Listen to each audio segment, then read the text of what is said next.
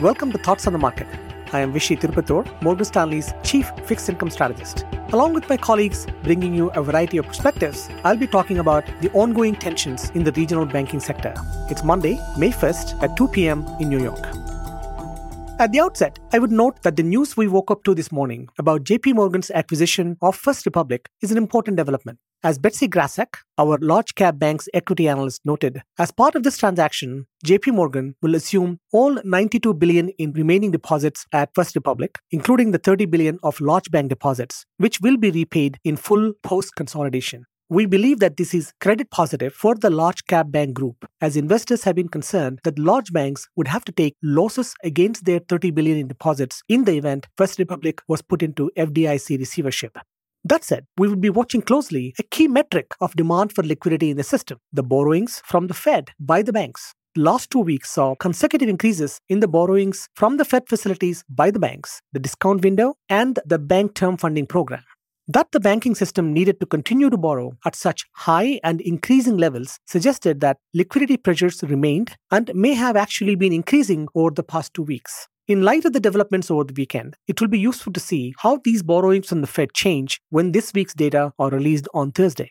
Last Friday, the Federal Reserve Board announced the results from the review of the supervision and regulation of the Silicon Valley Bank, led by Vice Chair for Supervision Michael Barr.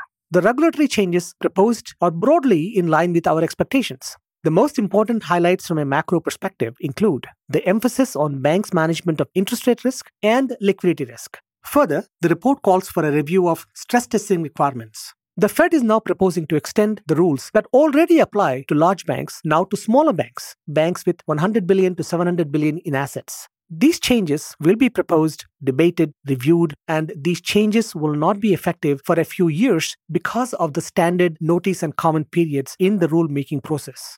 What are the market implications? We think that the recent events in regional banking sector will cause banks to shorten assumptions on deposit durations, while potential regulatory changes would likely impact the amount of duration banks can take on their asset side. This is a steepener for rates, negative for longer duration securities such as agency mortgage-backed securities, and a dampener for the bank demand for senior tranches of securitized credit. While the implementation of these rules will take time, markets will be proactive. In the near term, the challenges in the regional banking sector will likely result in lower credit formation and raise the risk of a sharper economic contraction. Thanks for listening. If you enjoy the show, please leave us a review on Apple Podcasts and share Thoughts on the Market with a friend or colleague today.